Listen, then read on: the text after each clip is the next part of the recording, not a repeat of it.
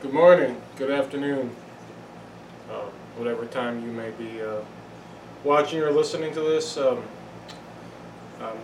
praying that you're having a wonderful day. This week we're going to continue with our leadership series, and today we're talking about the life of Daniel.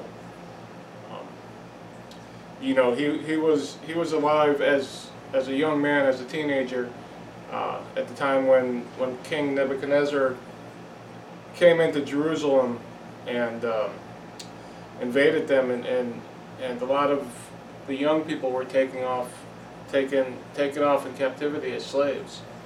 And the scripture that we're using today is Daniel 1 to 16. And we're going to be talking about his life, and we're going to be talking about the changes in Daniel's life as a result of captivity. You see, when Daniel went from Jerusalem to Babylon, he went from being a prince to being a servant. He went from familiar surroundings to strange surroundings, not by choice, but because he was forced into captivity. And he was confronted with 4 radical changes in his life. Change number 1, if we look at Daniel 1 to 3, we're going to look at Daniel's training in Babylon. In the 3rd year of the reign of Jehoiakim, king of Judah, Nebuchadnezzar, king of Babylon, came to Jerusalem and besieged it. And the Lord delivered Jehoiakim, king of Judah, into his hand, along with some of the articles from the temple of God. Then he carried off to the temple of his God in Babylonia and put in the treasure house of his God. Then the king ordered Ashpenaz, chief of his court officials, to bring into the king's service some of the Israelites from the royal family and the nobility. See, Daniel lost his safe and secure home environment in Jerusalem, and he was taken to an extremely different country. I think over the course of the past year, we've all recognized how quickly and radically things can change, and we all need to keep that in mind as we go forward. But as far as Daniel go, so some of the changes that he went through, his country where he grew up, it was a theistic country. That means they believed in God, the one true God. His new country was the center of idol worship, and there was a God for everything. Everything had changed and was unfamiliar, uncomfortable, and alien.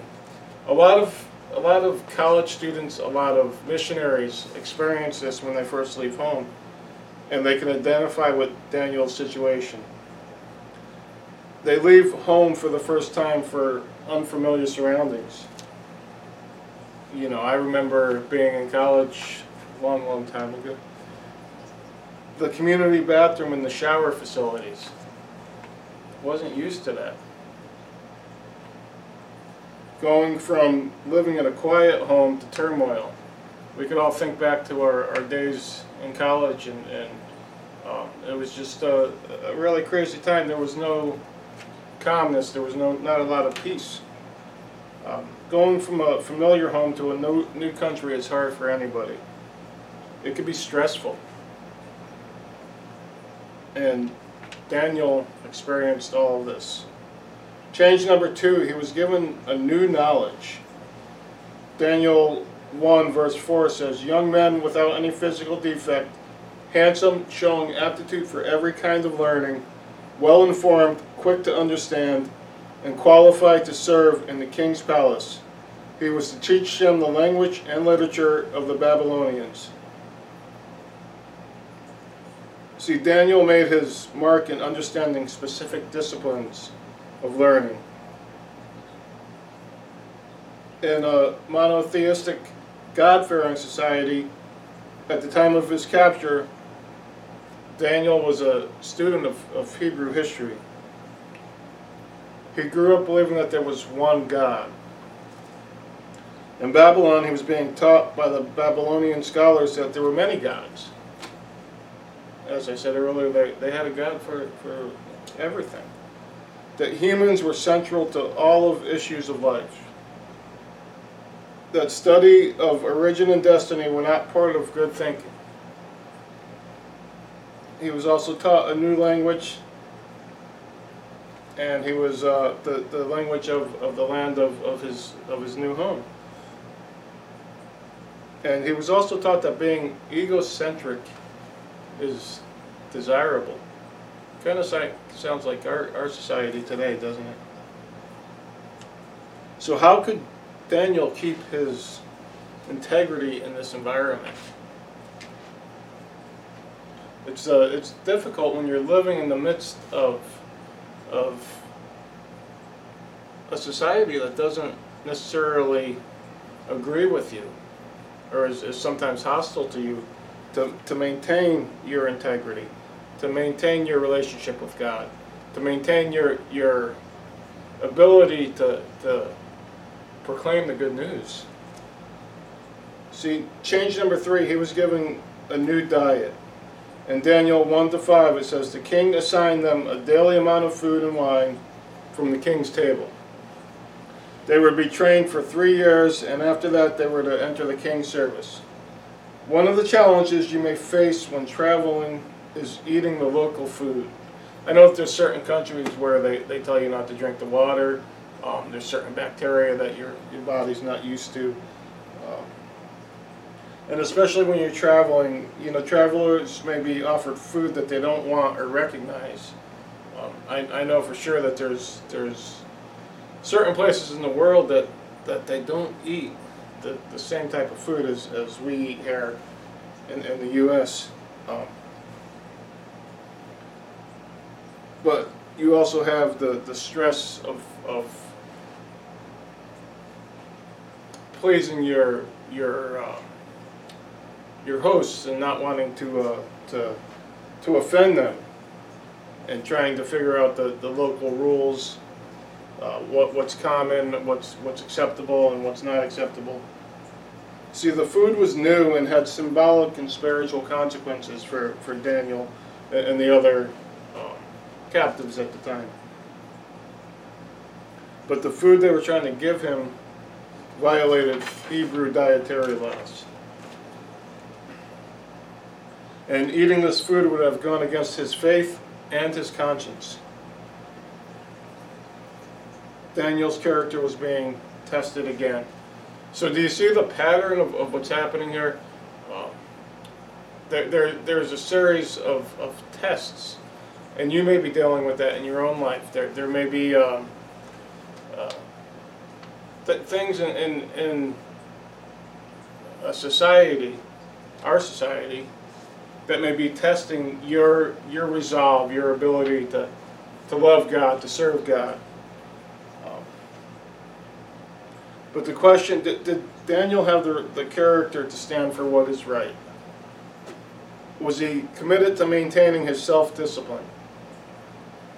Would he have the courage to refuse the food? Change number 4, he was given a new name. Daniel 1:6-7 says, among those who were chosen were from Judah, Daniel, Hananiah, Mishael, and Azariah. The chief official gave them new names. To Daniel, the name Belteshazzar. To Hananiah, Shadrach. To Mishael, Meshach. And to Azariah, Abednego. See, names do matter. And many parents put a lot of thought into choosing their children's names. I've even heard it said that some parents are willing to pay up to $25,000 to find just that right name, that they hire professionals. I think it's a little crazy, but that's what happens. I guess some people have different ideas of how to choose a name. And people's names mattered in ancient cultures too. Daniel's name meant judge of God. And his identity was attached to his name. See, parents back then, they chose names in response to trying to figure out who they wanted their child to become.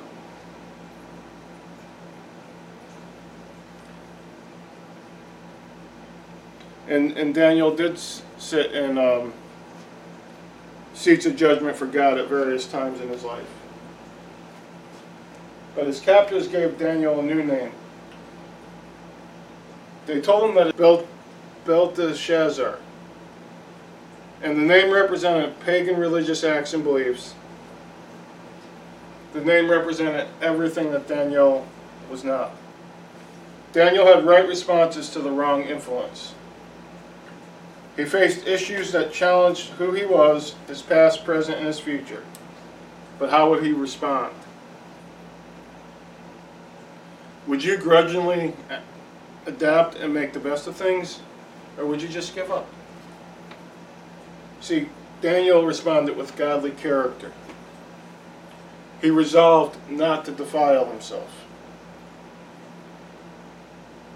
The early days in Babylon became the defining days for Daniel and how he would live the rest of his life, separated from the comforts and familiarities of Jerusalem. See, character helps a person do what is right, even if it is hard. You know, one night I was out running a long time ago, and I didn't feel like running that particular night, and I thought about quitting. I thought about giving up, walking home. But then I started thinking, you know, character is what happens when nobody's watching, when no one is looking. And that's the true judge of your character. Are you able to continue doing the right thing, even when it's easy to quit, even when it's easy to give up? See, when Daniel made up his mind not to defile himself with Babylonian beliefs, he showed credibility. He showed courage. And, you know, we all experience fear in life. Courage is not the absence of fear. Courage is deciding to do the right thing in spite of that fear. He showed consistency. He showed respect. He showed trust. He became an example for other Hebrew young people who had also been forced into the new system. He gave them a reason to overcome and celebrate their God. And he also learned the benefits of diplomacy. You see, in the early years of Daniel's life, he learned the important skills that led to him to being able to use diplomacy in his new situation. He used great wisdom in diplomacy in responding to his captor's wishes. Daniel became a cool and calm diplomat. He presents his situation to new authorities in a compelling manner.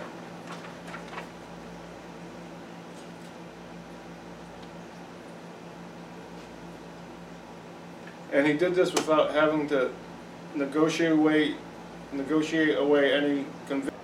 Daniel 1-8 says, "But Daniel resolved not to defile himself with the royal food and wine, and he asked the chief officials for permission not to defile himself this way."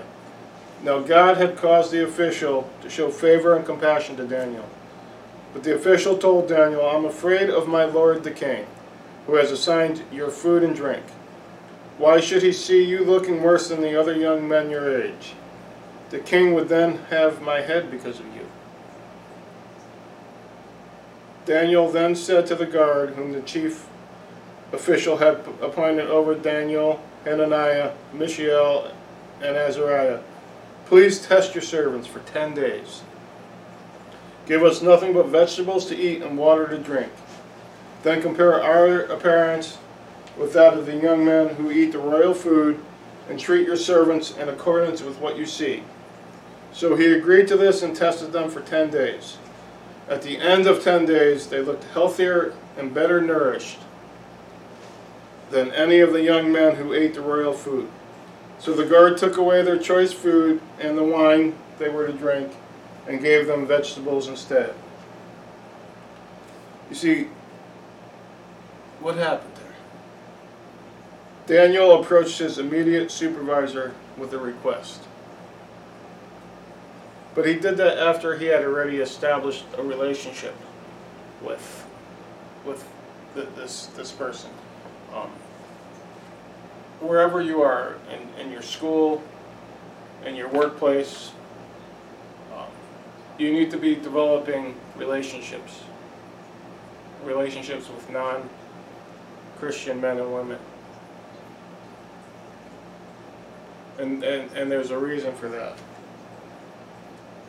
The reason is so that when you have a request, they don't hate you because you've been putting them down for their troubled beliefs. You see, he said that he knew the food they were given was to strengthen them for their work. So he showed his supervisor that he understood the reason behind their actions and why they were doing what they were doing. But he also told them that if he and his friends could eat the diet of their youth for 10 days, their work, their attitudes, and health would be better. And the plan worked. See, being diplomatic and gracious, Daniel made his stand and kept his integrity. We can gain favor with a hostile world through good character. Have nothing bad to say. Don't be the man or the woman at work who's standing by the coffee machine, complaining the whole time, putting other people down, gossiping, whatever. Be true to your character. Be true to who God made you to be. See, as a Christian, if you live this way, you can create more options, you can lessen hostilities, and you'll have more chance to talk to people about Jesus. Don't compromise the truth, but just change the way you respond. See, early decisions set a pattern in Daniel's life. The patterns we create early in life will impact future decisions. Whether it's good or bad, the things that you are doing today will guide you into your future. One of the best decisions that I ever started doing at a young age was developing the habit of exercise. And to this day, I still do it. And there's many bad decisions that I made along the way, which I struggle with, just like everybody else. See, our choices direct the lives we lead. Daniel decided early not to pollute himself with things that could interfere with his pursuit of God. How are you doing with that? Are you finding time to spend with God?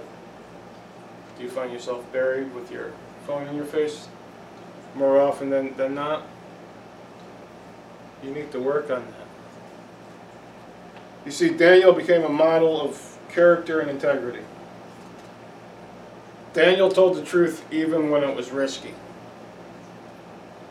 He did it in a diplomatic way, but he still told the truth. He didn't compromise on his truth. And you should never compromise on the truth either. In Daniel 2, Daniel was called to interpret Nebuchadnezzar's dream. When Daniel was brought in to interpret the dream, there was tension in the palace. See, the king was disturbed and could not figure out his dream. And back then, people placed a lot of importance on the dreams that they were having. His dream team, the people that he had in place to interpret his dream, couldn't do it. They couldn't come up with a meaning. The problem is, if they couldn't interpret the dream, they'd be executed. But Daniel, being a man of character, asked an official if he could interpret the dream. He told the king that no man could interpret the dream, but that God could. See, the result of the accurate interpretation, and this is the result of all the actions that we try to do with the right motives. God was glorified. The king was impressed. Daniel was promoted to a higher level of influence within that society, within that kingdom. And that should be, we don't want to fit into the world. We don't want to live by the world's standards, but we can still rise to places of influence within this world and make a difference. See, Daniel took a risk to interpret the dream. He took a risk to tell what the dream, the truth about it and what the dream meant. He could do it because he trusted God. For him, being prideful and lying weren't an option. See, Daniel lived the truth even when it was unpopular. Daniel rose to the highest level of power and influence directly under the king. He lived through two kingdoms, the Babylonian and the Persian empires. Both kingdoms knew he was necessary to their success. And when you make yourself available to God, He'll do the same in your life. See, Daniel became the focus of jealousy by others who resented his rise to influence. And how many times does that happen in our society, in our world? See, his co-workers were trying to destroy his public influence. They tried to find something in his past to force him out of office. But he was faithful and trustworthy. And they only found that he was a faithful servant of God. That's the only thing that they could find on him. If you look at a lot of workers in the government today, there's a lot of dirt out there. And it would probably be easy to find things on people to remove them from positions of authority. But not Daniel. He stuck to his convictions, to his beliefs. The jealous peers made a proposal to the king that appealed to the king's ego. They suggested a law that everyone pray only to King Darius as God. Prayers to other gods would be treason and would lead to execution. Darius made it a law, and with it also sentenced Daniel to possible death. His co-workers knew Daniel will never deny his God. Is your faith that strong? Are you in a position where you'll never deny God? You need to get there if you're not already there. Daniel was sentenced to be thrown into the lion's den, but God saved him. Darius realized he was wrong and God received the glory.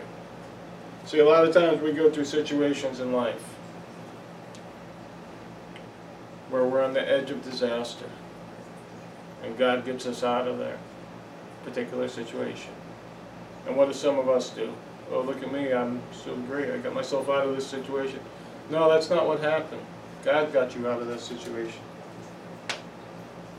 See, Daniel worked honoring his God and maintaining his integrity.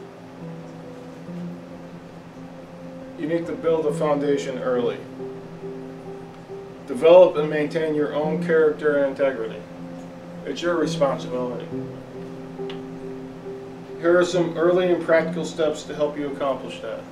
To develop your leadership skills, to develop integrity that'll put you into positions of influence, of doing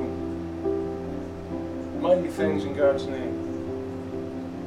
See, discipline yourself to do two necessary things you don't like every single week. It's easy to get comfortable. You come home, sit in front of the TV, eat your popcorn, whatever you do each day, and we get caught up in a cycle. But don't do that. Don't allow that to happen to you. Figure out what needs to be done each and every week to move a little bit further. Two things. Set clear and specific goals for yourself. I've been looking into creating some whys. and the power of why. See, when you have goals and you have a reason for achieving them, you become unstoppable. Even on your worst days, if you have these whys and they're strong enough to push you on, you'll accomplish what God set out for you to accomplish. Learn the whys behind God's commands. You know, many of us who claim to know the Word of God, we don't look behind the surface and see, oh, what's the reason for communion? We go to church and once a month they pass around the crackers and the grape juice and we just take it. Figure out why. Figure out why God asks us to do certain things, why He tells us to do certain things, why we need to act in a certain way. Find a mentor. It's important. Write down the promises you make. Be a promise keeper. We live in a world where it's so easy to just let the promises that we make get swept under the rug. Don't do that. Be different. Be a promise keeper. Take responsibility for your actions and your emotions. You're responsible for you. Never forget that. And look at the actions behind your motives. Look at the motives behind your actions, I should say. See, Daniel possessed character and integrity. When you combine character with courage, you have an incredible person of God. Mix in God's favor, and you have a person who can influence influencers. You have a person who can lead through good and bad times. And I challenge you today to do these things. The world's in need of good, strong Christian leaders. You don't need to be a Bible scholar. You don't need to understand every little thing about the Bible to be a Christian leader. In fact, in Jesus' day, the Bible scholars got it wrong. They claim to know everything, but they got it very wrong. So work on becoming a Christian leader. Grow. Do things this week. 2 things. Set your goals. Take a little time this weekend. Sit down. Figure out what you want to do in God's kingdom. Just pray. That's a very important part of setting your goals. Make sure God's guiding you in that, and it's not your own selfish desires.